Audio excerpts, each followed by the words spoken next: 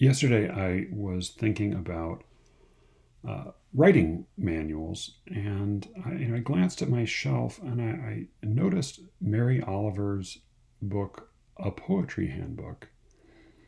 Now, I read this in grad school, but looking at it, I couldn't remember more than a line or two of it. So I thought, well, I have vaguely warm feelings toward this, so I should just go ahead and reread it. I got about a third of the way through, and then I remembered that I had been assigned this in graduate school, and I had spoken warmly about it in class, uh, but that I had been absolutely too lazy actually to read it. But by this point, I was already in too far, so I thought I don't really want to spend a whole more than a day on this. I have to power through, and I did. I read the rest of the book. It's not that long a book. I read the rest of the book, finished it last night, and I can report that it's fucking ridiculous. It's not a good book. I should not have felt warmly toward it. It's simultaneously dull, confusing, obvious, and wrong, while also promoting this ethos that feels likely to inspire generations of uh, billowy sleeved, wooden bracelet wearing, you know, confident poetry murmurers. In her section on Whitman, for example, these two sentences appear consecutively. To study Whitman's poetry is to learn about Whitman's poetry. Period.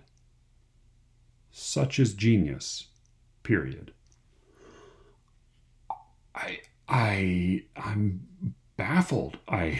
For sheer juxtapositional paradoxical brevity. I mean, that rivals Ezra Pound's In a Station of the Metro. I mean, that's a Zen koan.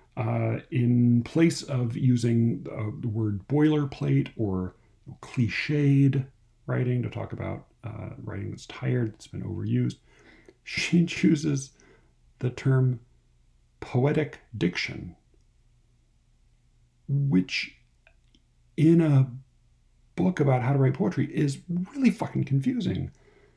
In her section on imagery, she states, this is a quotation, figurative language is another term for imagery. Which I think the closest paraphrase of that I could think of would be metaphor is another term for thing. Um, oh God, and her section on meter, I about got an embolism. Like Margaret Engel, like plenty of other people, she compares learning to write poetry to learning to play a musical instrument. Not an unfair comparison. And then she just concludes flatly, you shouldn't try to teach people how to write in meter and rhyme. Young poets should not learn to write in meter and rhyme because it's too hard. It's too hard. Just forget it. Never mind. It's too hard. She refers to an unaccented syllable as a stress, which is just almost exactly perfectly wrong, almost the perfect opposite of what's correct. Similarly, she says a feminine ending blurs the end or blurs the effect of an end rhyme, which is the opposite of what it does. And then this is okay. All right. So she continually refers to rhyme schemes as rhyming patterns, which, descriptively speaking, isn't technically inaccurate, but it's a little bit like having the priest at your wedding refer to your marriage vows as your getting married promises. It just doesn't sit right with me. I did not like this book. I do not agree with this book. I would not recommend this book. And yet, she gets some things right. In her about the realities of workshops and the contrasting virtues of solitude. She's just about faultless. And her section on revision is, concise, sharp, thoughtful, and more or less spot on. Here's a little passage I marked I thought was quite nice from the end of that section on revision. She says, "It is good to remember how many sweet and fine poems there are in the world. I mean, it is a help to remember that out of writing and the rewriting, beauty is born. It is good also to remember that, now and again, it is simply best to throw a poem away. Some things are unfixable." I thought that was pretty nice. I liked that. And, I think more importantly than all of this, she's... All right. I realize I'm not the target audience for this book. I am a grouchy, self-loathing, vaguely existentialist lapsed Catholic. And she's a cheerful, well-adjusted, Epicurean talking butterfly. And so, I thought about the writing guides that I do love, the grouchier writing guides, the more jaded writing guides, the stuffier writing guides. I love Strunk and White, The Elements of Style. I love Hollander's Rhymes Reason. I love Gardner's The Art of Fiction.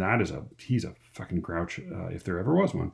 I love Horace's Ars Poetica, The Poetics, even Stephen King's On Writing, and all of those are full of wrongness. I mean, they're all flawed. They all get things off. They all are short-sighted, or they're biased. They're self-serving. They're all of them messy and flawed, and all of them, like Mary Oliver's, show a thoughtful, caring mind at work in a craft and in a tradition, pulling up the different pieces of it, examining them, and putting pressure on them in order to identify what works where and how. Even where she's most wrong, say in her section on meter, she still identifies accurately enough of the basics that if you step back, you can more or less tell where she's wrong. That it's obvious that there is an opinion and a human limited mind operating in addition to a less limited, less subjective tradition, which is true again for all of these books. It's just that I do think some are better than hers. I don't think she rivals Aristotle, but I also think that, okay, so in the Odyssey, we take this word mentor from the Odyssey, from this moment when Athena, who is devoted to Odysseus, she slips down onto the mortal plane, and she disguises herself as an old man named Mentor in order to nudge Odysseus' son Telemachus further along in his adventure, to advance his father's ultimate happy homecoming. Now, in contrast to the way we use the word mentor today, the mentor in the Odyssey is hardly a constant, encouraging, a dependable source of advice and wisdom for Telemachus. The mentor in the Odyssey is the sort of a sudden, slightly disorienting, provocative intervention, rooted totally in lies and deception, with his own agenda or her own agenda. this is just a powerful colliding presence for collision with which Telemachus is ultimately richer.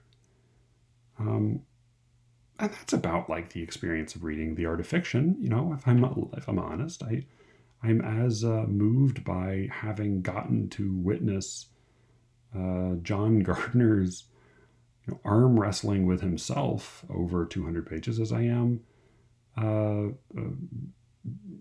uh, any better informed writer for having heard his often sort of cockeyed observations about technique. Um, so, in conclusion, if you are a healthy, um, nature loving, kind, generous soul who doesn't care that much about prosody, but who likes poetry, and more importantly, who likes the person that you see in the morning when you look in the mirror, then you really ought to read Mary Oliver's A Poetry Handbook. She's honestly, genuinely wonderful, and so are you. But, you know, frankly, if that's the kind of person you are, then you're not listening to this fucking show.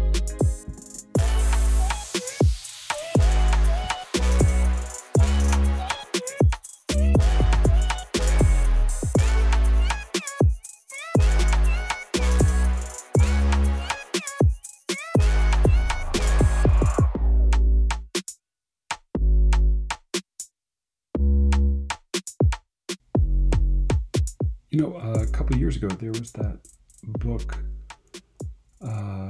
Dreyer's English by the Random House copy chief.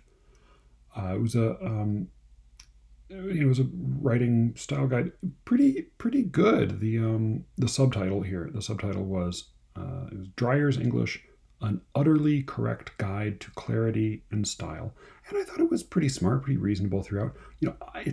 Obviously the subtitle is a little bit tongue in cheek, the utterly correct part, but if there's one thing that kept it from standing out of the crowd of popular style guides, it was a lack of any interesting wrongness. Oh God, and I forgot I didn't even mention Arthur Quiller Couch's lectures on the art of writing, which is so fucking good. Just the last lecture alone, I might have to devote an episode to. But I'm Matthew Buckley Smith, and you're listening to Sleeve Rickets, a podcast about poetry and other intractable problems. Today, I thought I would. I've gotten a fair amount of emails and notes in through different media, and I thought I would answer some questions and respond to some comments, because I've gotten some really lovely notes and some really lovely notes that had some complaints or requests. So I thought I would talk about some of those, and there's maybe a slightly longer one I'm going to get to at the end. But to start off, and most of these I'm going to leave unnamed, because I don't want to call attention to anybody who does not want it. So I got a very nice note through Erratosphere from a listener who asked for manna more, and I knew manna from the Bible, but I didn't realize it's, I guess, can be used as a synonym for more. In any case, thank you. That was very nice. Another listener also said some very nice things, and then added that I could be very long-winded. He said, and also that the show didn't have enough poems in it. Thank you to that as well. I cannot promise to become any less long-winded over time, but I can promise to add some more poems, and I will try to start with that this week. So this this next listener, I'm laughing. I'm very very grateful for all this. I'm laughing only because this was an especially prolific response um, responder. She had a lot of notes. I'm going to call her E, which is not her name or initial, but it will be helpful because there were multiple notes from the same person, or sorry, there was multiple criticisms from the same person, all of which I thought were worth a moment's consideration at least. So she said that the logo was very nice. She complimented the logo, the little red square with the skeleton and the word Slee Ricketts in it. She said it was a good logo, but it was misleading. And here's the quote from her note. I think the graphic perhaps sets up an expectation that isn't quite delivered, a kind of goth rock spliff visual communication, as although I think the content I listened to is erudite, well argued, well presented, and interesting, thank you, apart from the odd expletive, it doesn't really echo the goth rock spliff vibe. I can't argue. The one quibble I do have is that is with the word spliff, which is I believe British for joint. To my knowledge, that skeleton is smoking a standard issue tobacco cigarette, or maybe a hand rolled cigarette. So that is actually a study my brother did of Van Gogh's painting Head of a Skeleton with a Burning Cigarette. I'll put a link to it in the show notes. If there is a divergence between the mood or the tone of the logo and that of the show, it is simply the difference. It represents the difference between how cool my brother is and how cool I am or am not. So I asked him for some sort of memento mori because I thought that would be fitting, and this is what he came up with, which I quite like. Though I like a square small town dad with a motorcycle club tattoo. I will probably never live up to its promise, but I plan to stick with it. A quick note, because the font which we negotiated between us is a black letter font. He did his line in the sand was he said sans serif fonts are for cowards. My brother's a designer and artist. He works for the Eckelmann Studio, and he's a photographer and artist in his own right. But he has strong opinions about sans serif fonts. He thinks that sans serif fonts are for those who've been brain poisoned by the Steve Jobsification of 20th century American industrial design. So I'll include in the show notes a link to his website. He's a very good artist. Do brace yourself for a lot of nudity. All right, so back to E, my very thoughtful listener. She also asked for timestamps for the different segments, so she could skip the ones that sounded less interesting. Totally fair request. I'm learning the technology as I go, and I will get to that at some point, I'm sure. And then her final criticism, and I think maybe the most the one that warrants the most thoughtful response on my part, was that she said I only present one perspective, which is fair enough given that it's a podcast, but she sort of wished, given the length of the show, that there was room for more critical conversation. The simple answer is I am planning some really good interviews with some different writers, different people, and so there will be some more literal voices in the room very soon. I'm going to come back to that criticism later because it was echoed by another friend. Brian wrote to let me know that despite my claim in, I think it was episode 3, you can teach dessert in school. I think it was Adam Kirsch's observation that poetry is dessert, but it gets taught as if it's vegetables. I think Brian's right. You can teach poetry as if it is dessert. You can't. I do. When I used to teach, my goal was always to make the material I brought in, to choose the material, for its appealing qualities, among others, and to try to make it as appealing, to present it in as appealing a fashion as possible.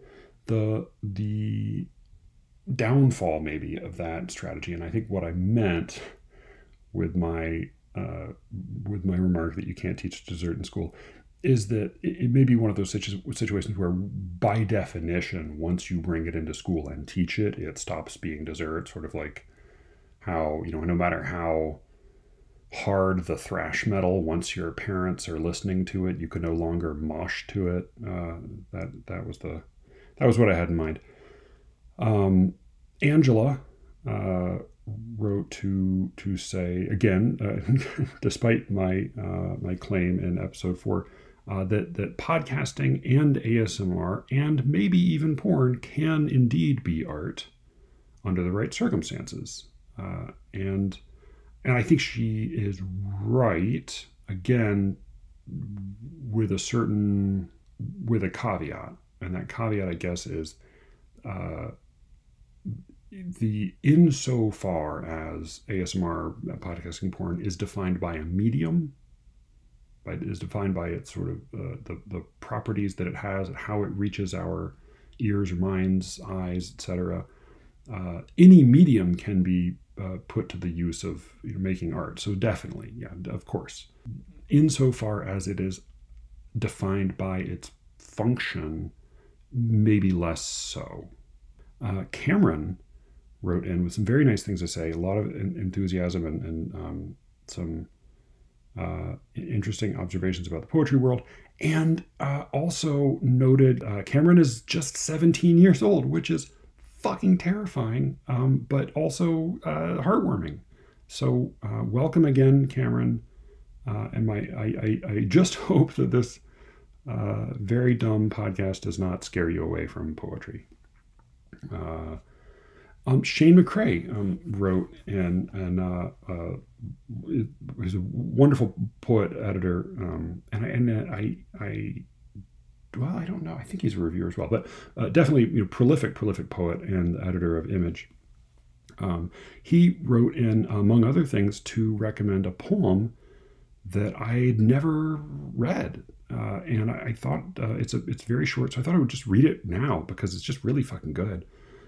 So this is Days by Janet Loxley Lewis. Days. Swift and subtle, the flying shuttle crosses the web and fills the loom, leaving for range of choice or change no room. No room. That's it. 7 lines. 7 lines, this is 7 lines of Demeter, incredibly tightly constructed. This is AAXBCCB. That is a really fucking hard kind of poem to write, let alone while constructing an utterly lucid and insightful and moving sentence, as she does. Maybe the little element that I find most interesting in it is that third line, which is the only unrhymed line. Now, I was trying to look this up, and I need to dig up one of my fucking glossaries. Maybe M.H. Abrams has this somewhere. But my memory is that when you have in a stanza, when you have a stanza with a regular rhyme scheme, and that stanza includes a single unrhymed line. I think there's I want to say that Frost poem that got found about the Blue Jays. I think that poem has one of these. I think that's a 5-line stanza with an unrhymed line. But my recollection is that the unrhymed line in the stanza is referred to as a thorn, which I may or may not be. I'm pretty sure that's true, but I could not find. It's actually hard to. My Googling skills are not up to the task. So I don't know if you would call it a thorn when it's only the one little stanza, but it's a wonderful word for that. And in this case, I think it's a moment that calls attention to itself by not matching anything else in the poem. And as it happens, the word that lack of, the one end word that does not rhyme is web, which is also I think that image, the spider's web, I think doesn't appear anywhere else in the poem. But of course, we're talking about a loom here, and so we can't help but think of Arachne, who foolishly challenged Athena to a contest and was for her trouble was transformed into a spider. So there's I think a wonderful kind of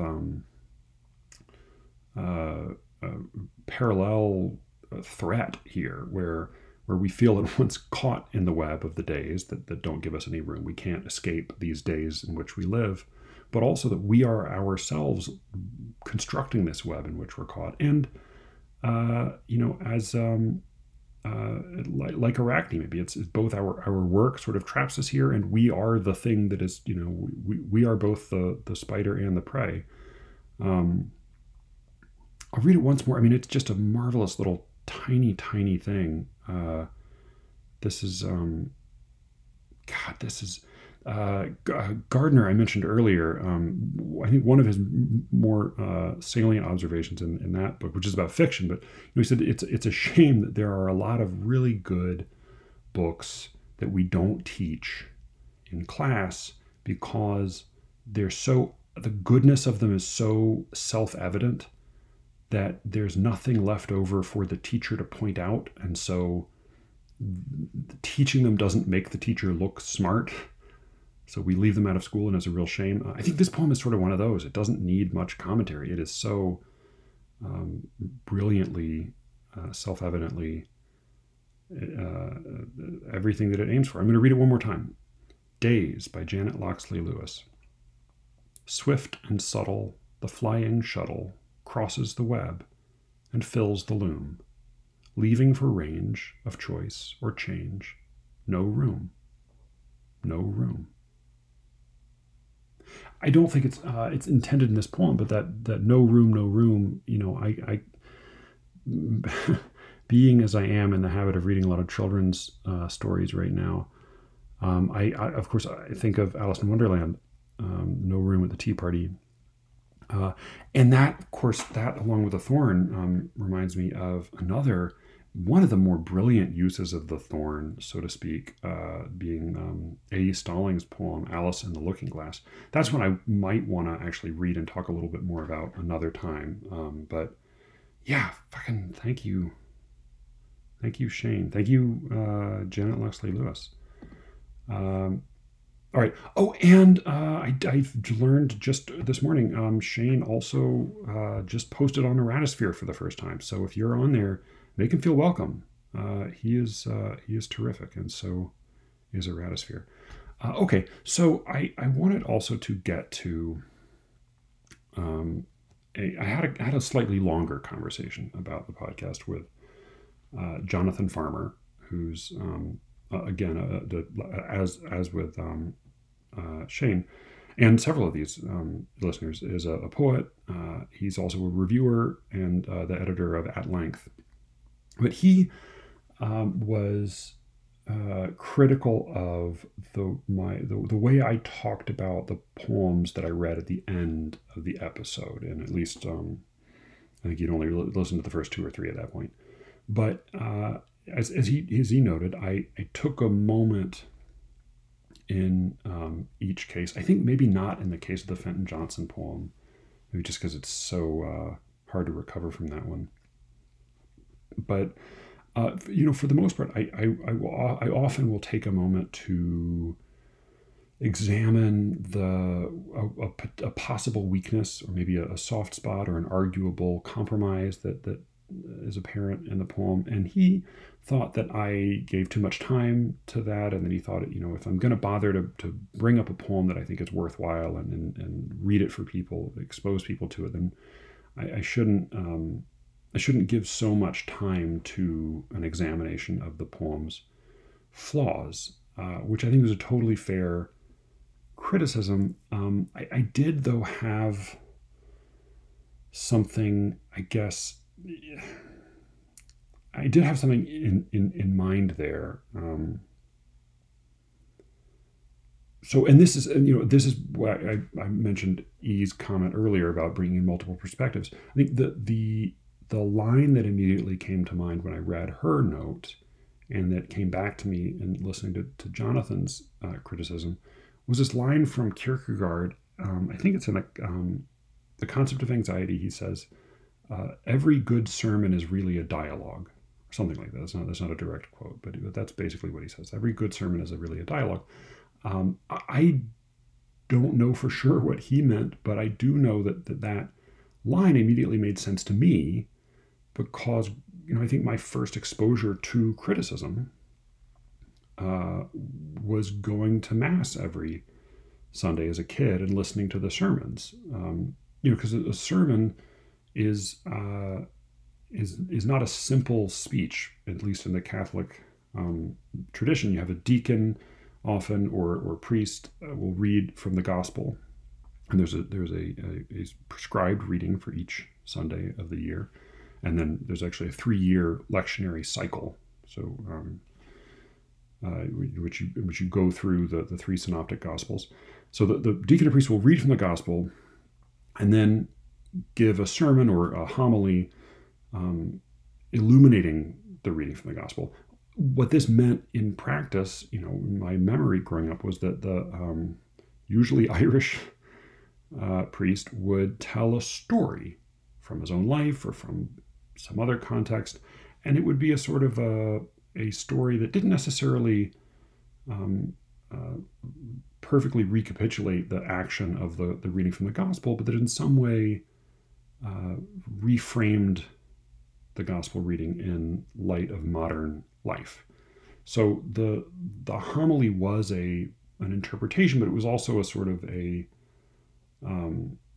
was not just a gloss, it was a response. It was a volley back. And then, of course, instead of praying like I was supposed to afterwards, kneeling in the pew, I would chew over what I thought of this story, whether it was a good story, whether I could make sense of it, what I thought of, if it helped clarify the gospel reading at all, which often it didn't. And then, of course, in the car ride home, my dad would give his opinion and would ask us what we thought, and we would argue.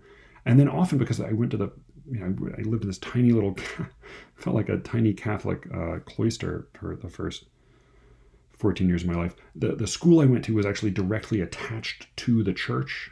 It was all one complex. So I would go to school on Monday, and often the teacher would have been at the same service and heard the same sermon, and then she would have her own remark on it. And then, as I said, the liturgical calendar turns over every year, and then the lectionary cycle turns over every 3 years. So, going there for school and Mass year after year after year, I'd hear the same gospel reading come back around again, and with a different sermon, but often, the same priest. Sometimes a different priest, sometimes the same priest, but though he would be 3 years older, usually 3 years sort of sadder, and the response, the interpretation, the gloss, the reframing, all of this would be a little different. And it would be also colored, of course, by, my memory of the last go around. And if I had a conclusion that I could draw from this experience, this exposure to the concept of interpretation or of criticism, is that, every story or opinion that I encountered, even outside of this context, to me was implicitly stitched into a web made up of lots of other opinions and lots of other stories, and was tugged this way and that by its relationship to them and by its compromises, and it gained richness from these others, but it also was not it never stood alone, and also was never the whole process was never settled. This was never a done deal, and that's actually not the same as saying everything's relative. It's not the same as saying everything's up for grabs. It was more like this kind of the same way, honestly, that a spider's web is never finished. It performs its function, but it's always being revised toward a goal, not toward no goal, not meaninglessly, but toward a goal that is never entirely complete. And I kind of assume, and this may be again by my Irish ethnic propensity for bullshitting, but I sort of assume that when I speak, all of this goes without saying, that it's understood that this can't possibly be the last word on the subject. And speaking from my own personal experience, publishing reviews and essays, which if there's anything that's a sort of a clear, specific take that I've nailed down, it would be a book review. And no sooner have I published one of those than I'm just ready to entirely abandon that claim, that argument. I want to rethink it again from the beginning. I hate the idea of holding a position. I'm much more interested in trying to continue the conversation. So, by the way, I have a pet theory that like a large portion of the philosophical debates across history are really can be kind of explained by a failure of each participant to account for what the other participants assumed went without saying. Rather than we say, oh, you why did you fail to mention this? Why did you fail to mention that? Of course, in many cases, I think the answer might be, well, I thought that was obvious. I didn't think I had to do that. Or in simpler terms, as my friend Ryan Wilson likes to say, that the same exact advice, especially for poets, good Lord, the same exact advice can be brilliant at one age and terrible at another. That puts me in mind of a little Robert Hayden poem, which it's a simple poem, and I think it's a little bit of a sleeper. It seems to be a simpler poem than it is. This is his poem, Paul Laurence Dunbar, obviously for the great poet Paul Laurence Dunbar. He dedicates it to Herbert Martin, who's another poet, though I believe closer to a contemporary of Hayden's. Still alive, I believe, Herbert Martin. So Robert Hayden writes this poem, Paul Laurence Dunbar, and it appears to be an elegy poem, but and it is an elegy, but it's not quite. It's not quite exactly what it appears to be. I'm going to read it quickly. I'm not going to say a whole lot about it because I do want to keep moving us along. But, briefly, this is Robert Hayden's Paul Laurence Dunbar for Herbert Martin. We lay red roses on his grave, speak sorrowfully of him, as if he were but newly dead. And so it seems to us, this raw spring day. Though years before we two were born, he was a young poet dead. Poet of our youth, his cri de coeur our own, his verses in a broken tongue, beguiling as an elder brother's antic lore. Their sad black-face lilt and croon survive him like the happy look, subliminal of victim, dying man, a summer's tintypes hold. The roses flutter in the wind. We weight their stems with stones, then drive away.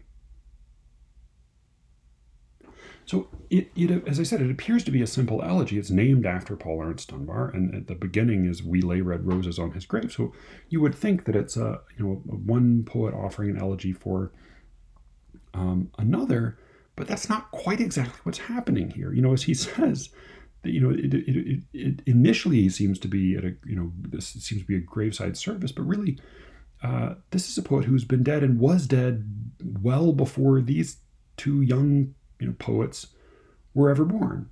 So they're not. It doesn't really make sense for them to be mourning him. He was always already dead as far as they're concerned. But there is a death that he's marking here. He calls him poet of our youth, his creed our own, his verses in a broken tongue, beguiling as an elder brother's antic lore. And right there, he puts in quotation marks creed and in a broken tongue.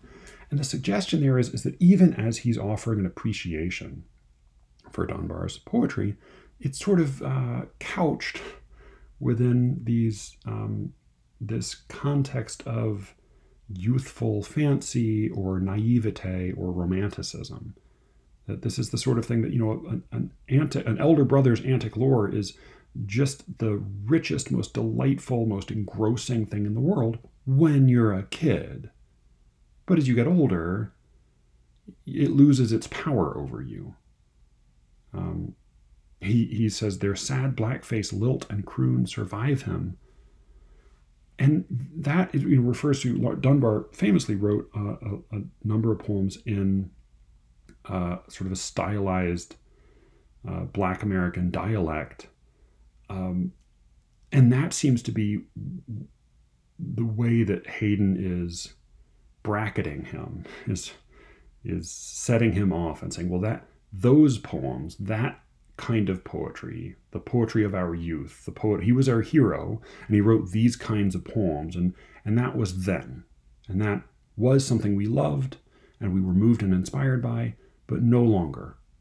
But of course, those poems, those dialect poems, only represent a small portion of Dunbar's poetry. I mean, he wrote a lot of poetry. He wrote prose. He wrote, he was a really prolific writer, and so it doesn't seem to be that Hayden is really mourning Dunbar, nor is he even,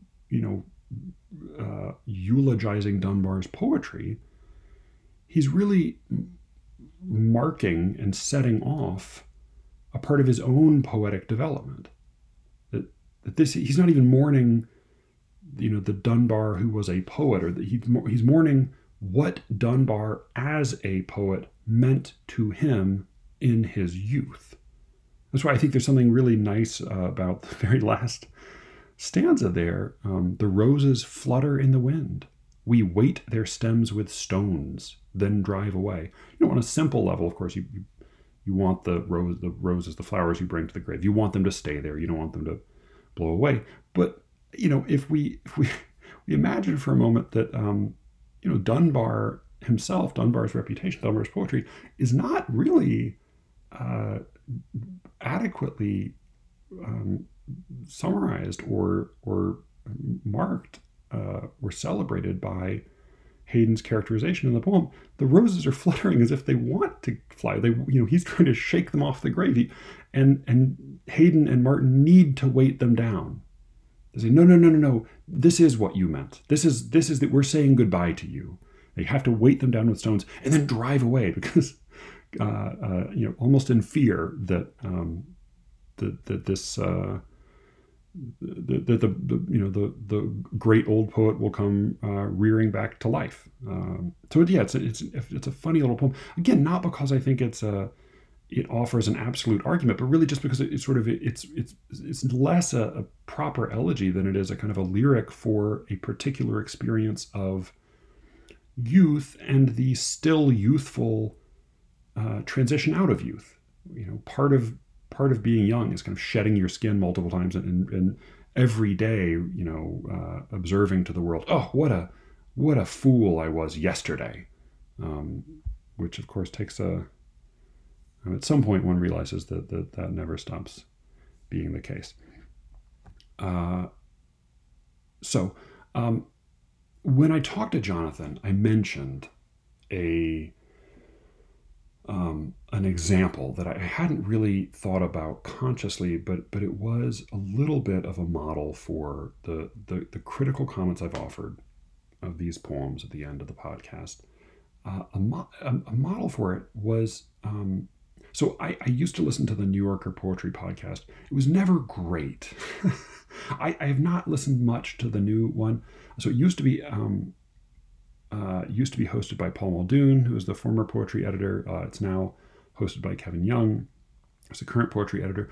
Both of those poets, I think, interestingly, fabulously talented. Just on a like on the level of like innate verbal ability, just stunning. And both of them, I think, have fallen down a little bit in their later years, sort of for complementary reasons. In Muldoon's case, I think he has lost touch with the kind of the lightness and the sentiment of some of his early poems. He's begun to treat the language of each of his poems as so overly precious that they become stifling.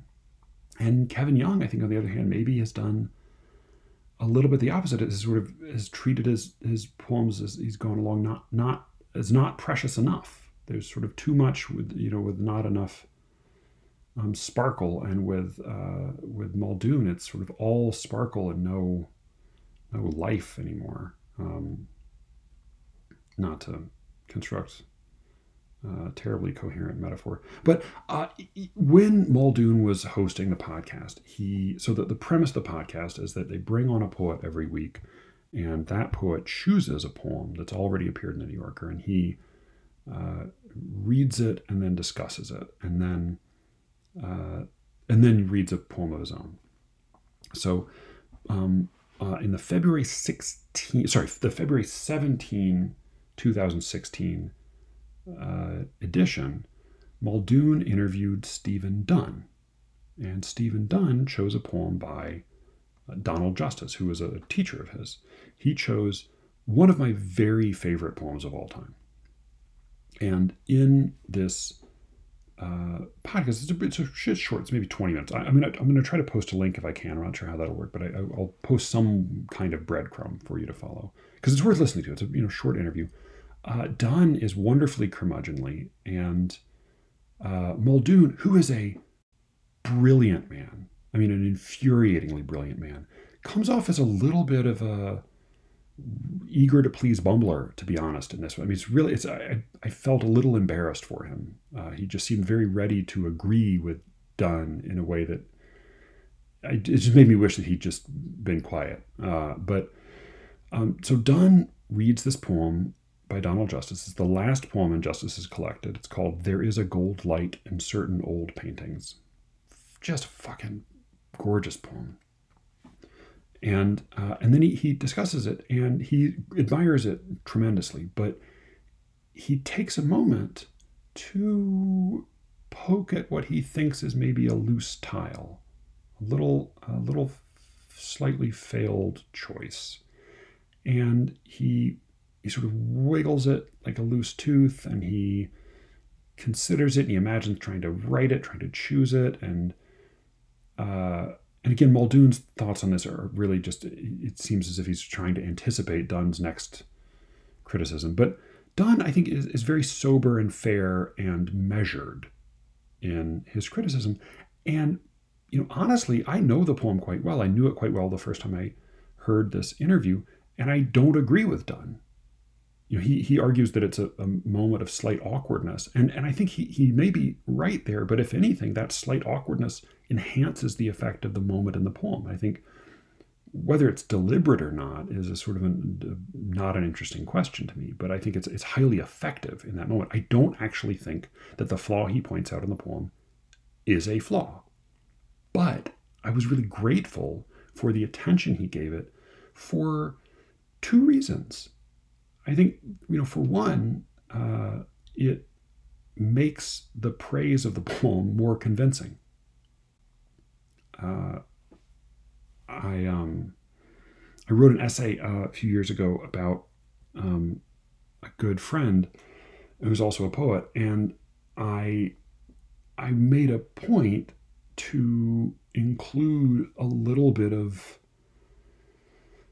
grime and grit, a little bit of not entirely picturesque real life, partly because I wanted to show that the admiration was genuine, that it's not all just rainbows and unicorns. And then I also think that when Donne, examines this funny little word choice that he thinks is maybe a little bit wrong, a little bit weak, it reminded me of I spent a few months working in a costume shop. My getting the second of the two equally useless degrees in drama that I have. But when the head seamstress saw a piece that she really admired, the first thing she would do was flip it over and examine the seamy side as a craftswoman, and that's what it felt like Donne was doing. He was sort of putting his fingers over the joints, over the knots, over the construction of the piece in order to feel through it and read it the way a poet does, who can admire the craftsmanship, who knows how difficult it is. So, that criticism, my experience of it was not that it diminished the poem, not that it lowered the poem's grade or downrated it in some way, but that it actually made it easier to experience the poem more fully. And that may not be, and I gather has not been, the effect of my own critical comments about the poems I've read, but that is the intention. I quickly, just because I can't fucking resist it, it's so good, I'm going to quickly read this poem because it's so good. This is Donald Justice. There is a gold light in certain old paintings. It's a 3-part poem. It's short. There are 3 little sestets. There is a gold light in certain old paintings that represents a diffusion of sunlight. It is like happiness when we are happy. It comes from everywhere and from nowhere at once, this light. And the poor soldiers sprawled at the foot of the cross share in its charity equally with the cross. Orpheus hesitated beside the black river. With so much to look forward to, he looked back. We think he sang then, but the song is lost. At least he had seen once more the beloved back. I say the song went this way. Oh, prolong now the sorrow, if that is all there is to prolong. The world is very dusty, uncle. Let us work. One day the sickness shall pass from the earth for good.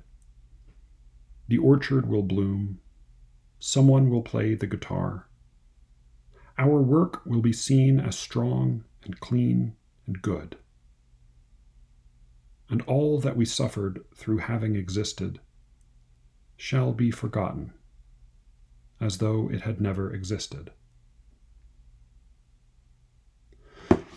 So the line, the word that Donne criticized in the poem is the second instance of the word back.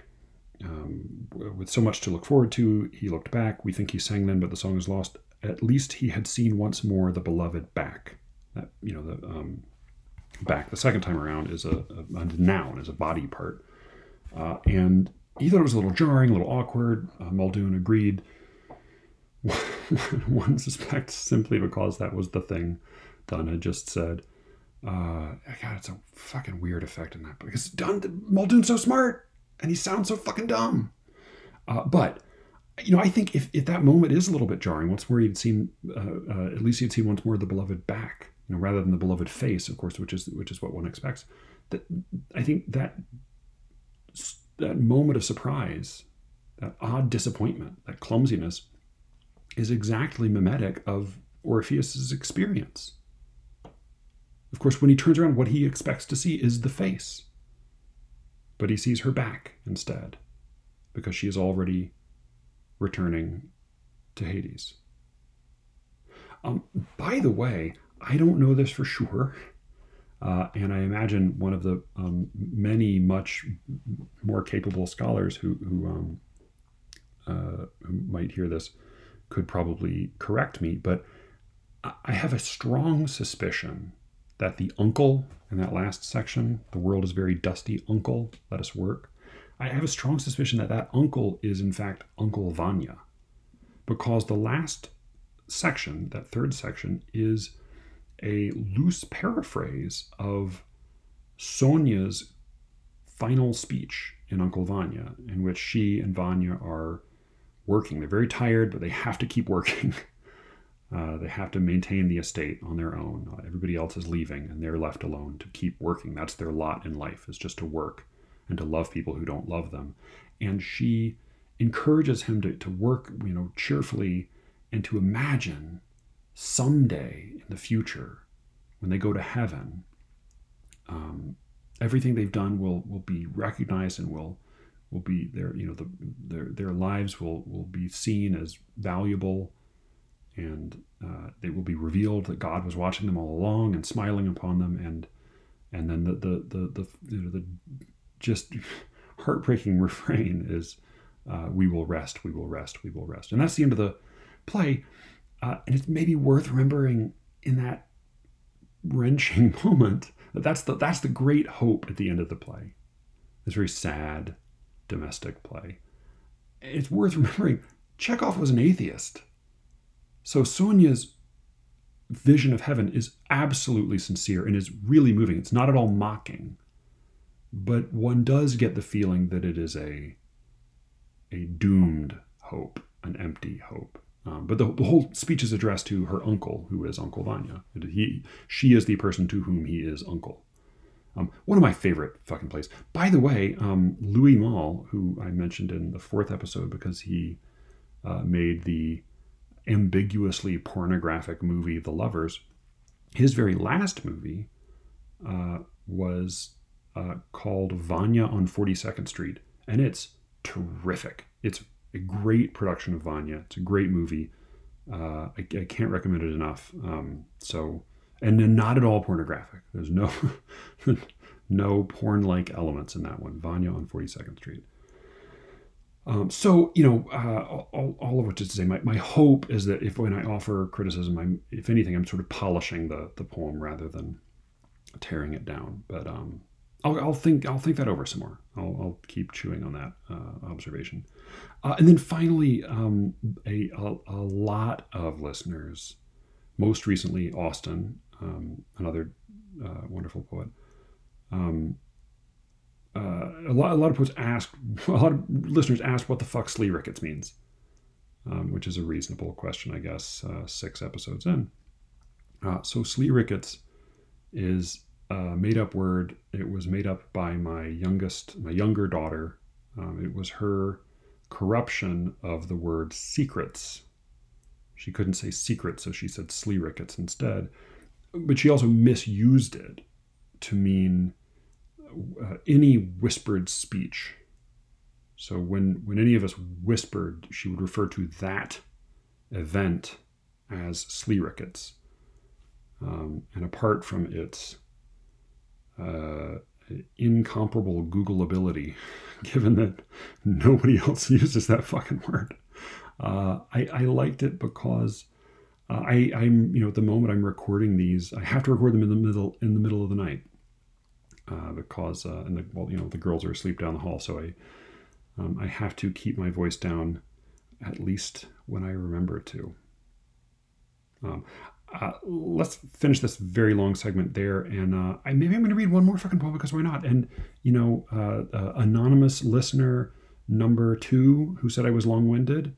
Sorry for being long-winded. However, you're welcome for all the extra poems this go around. So let's take a break on that note.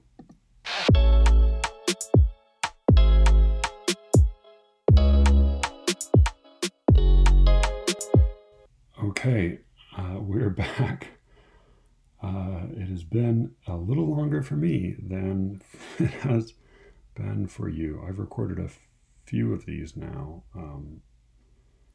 closing segments with poems, and I just haven't been happy with any of them. So it's quite late and I'm quite tired.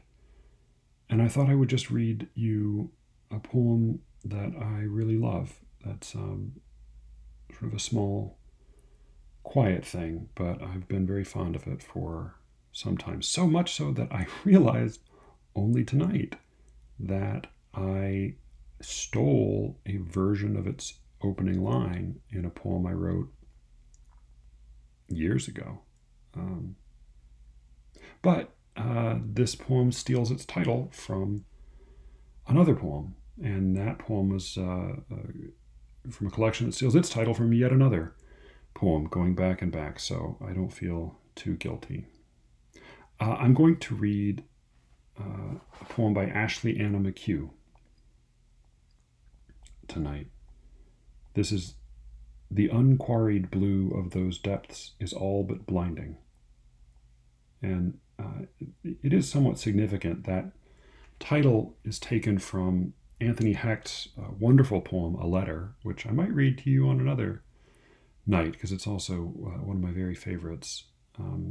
That poem is an epistolary poem spoken to a former lover, a former adulterous lover. And in that poem, he uses a sort of a governing metaphor of the blood as a deep and constantly moving sea, in which the lover is never forgotten and the past is never forgotten. And he says, "The blundering blood knows what it knows. It talks to itself all night like a sliding moonlit sea." And then toward the end of the poem, he says of this same sea, "My dearest, the clear, unquarried blue of those depths is all but blinding." So that's where Ashley Anna McHugh got the title of this poem, which originally appeared in the Hopkins Review and was later published in Into These Knots, a collection that won the New Criterion Prize, I think, in 2010. So this is a little sonnet. "The unquarried blue of those depths is all but blinding. For John Fogelman" is the dedication. There are some things we just don't talk about. Not even in the morning, when we're waking. When your calloused fingers tentatively walk the slope of my waist. How love's a rust-worn boat, abandoned at the dock. And who could doubt waves lick their teeth, eyeing its hull?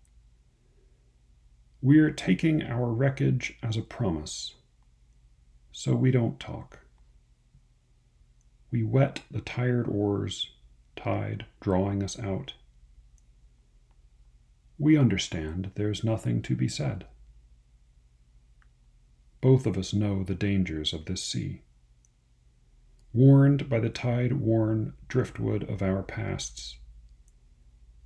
But we've already strayed from the harbor. We thread a slow wake through the water. Then silently, we start to row, and will for as long as this lasts.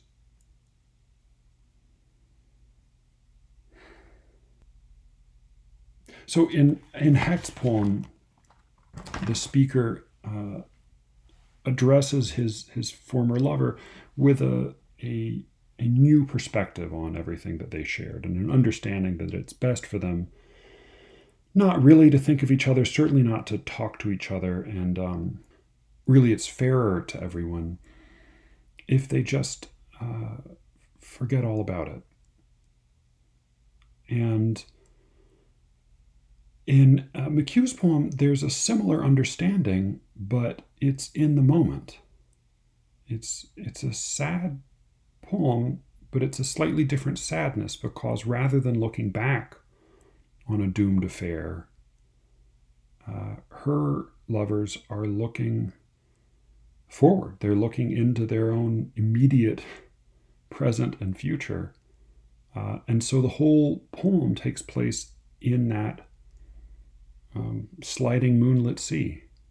They're in the sea the whole time, which for Hecht was a sort of a symbol of the restless past. For them, in McHugh's poem, it's all around them. It would be very easy for this metaphor of the sea to get tiresome and silly and sort of goofy, sentimental. But I think what helps is that it is itself a kind of a pretense, a conceit, that they know that what they're doing is foolish. They already know. The poem already seems to make a mockery of the metaphor that consumes their relationship.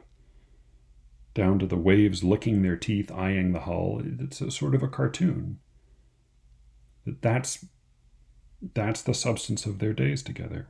There is, I think, a slight development between the first line of the octave, I should say, and the first line of the sestet. The poem begins, "There are some things we just don't talk about." And then the sestet begins, "We understand there's nothing to be said." In both cases, there's no talking, but in the first case, there's a suggestion that there might be some denial. And in the second, there's no room left for denial. It's not that they're resisting the talk, it's that there's a resignation. There's an understanding that this can go nowhere. But it doesn't end with a shipwreck or something like this. It ends with the steady, quiet, deliberate continuation. We start to row and will for as long as this lasts. It is a potentially very sentimental image, but the tone of the whole poem is so muted, so restrained. I find it quite moving. But as I said, I'm very tired, so I'm just going to read it again and then sign off. "This is the unquarried blue of those depths is all but blinding," by Ashley Anna McHugh. There are some things we just don't talk about. Not even in the morning, when we're waking. When your calloused fingers tentatively walk the slope of my waist. How love's a rust-worn boat, abandoned at the dock. And who could doubt waves lick their teeth, eyeing its hull? We are taking our wreckage as a promise, so we don't talk. We wet the tired oars, tide drawing us out. We understand there's nothing to be said. Both of us know the dangers of this sea, warned by the tide-worn driftwood of our pasts, but we've already strayed from the harbor. We thread a slow wake through the water. Then silently we start to row, and will for as long as this lasts. I don't quite know what to make of that little choice. We thread, line break, a slow wake through the water. Fulfills the form. I'm not sure. I'm not sure about that choice, but I do really love on another reading the line, "We wet the tired oars, tide drawing us out," which is a wonderfully passive way of saying that we row the boat. We wet the oars. There's a deep acknowledgement there that they are not the ones in control. There are other forces moving them at this point.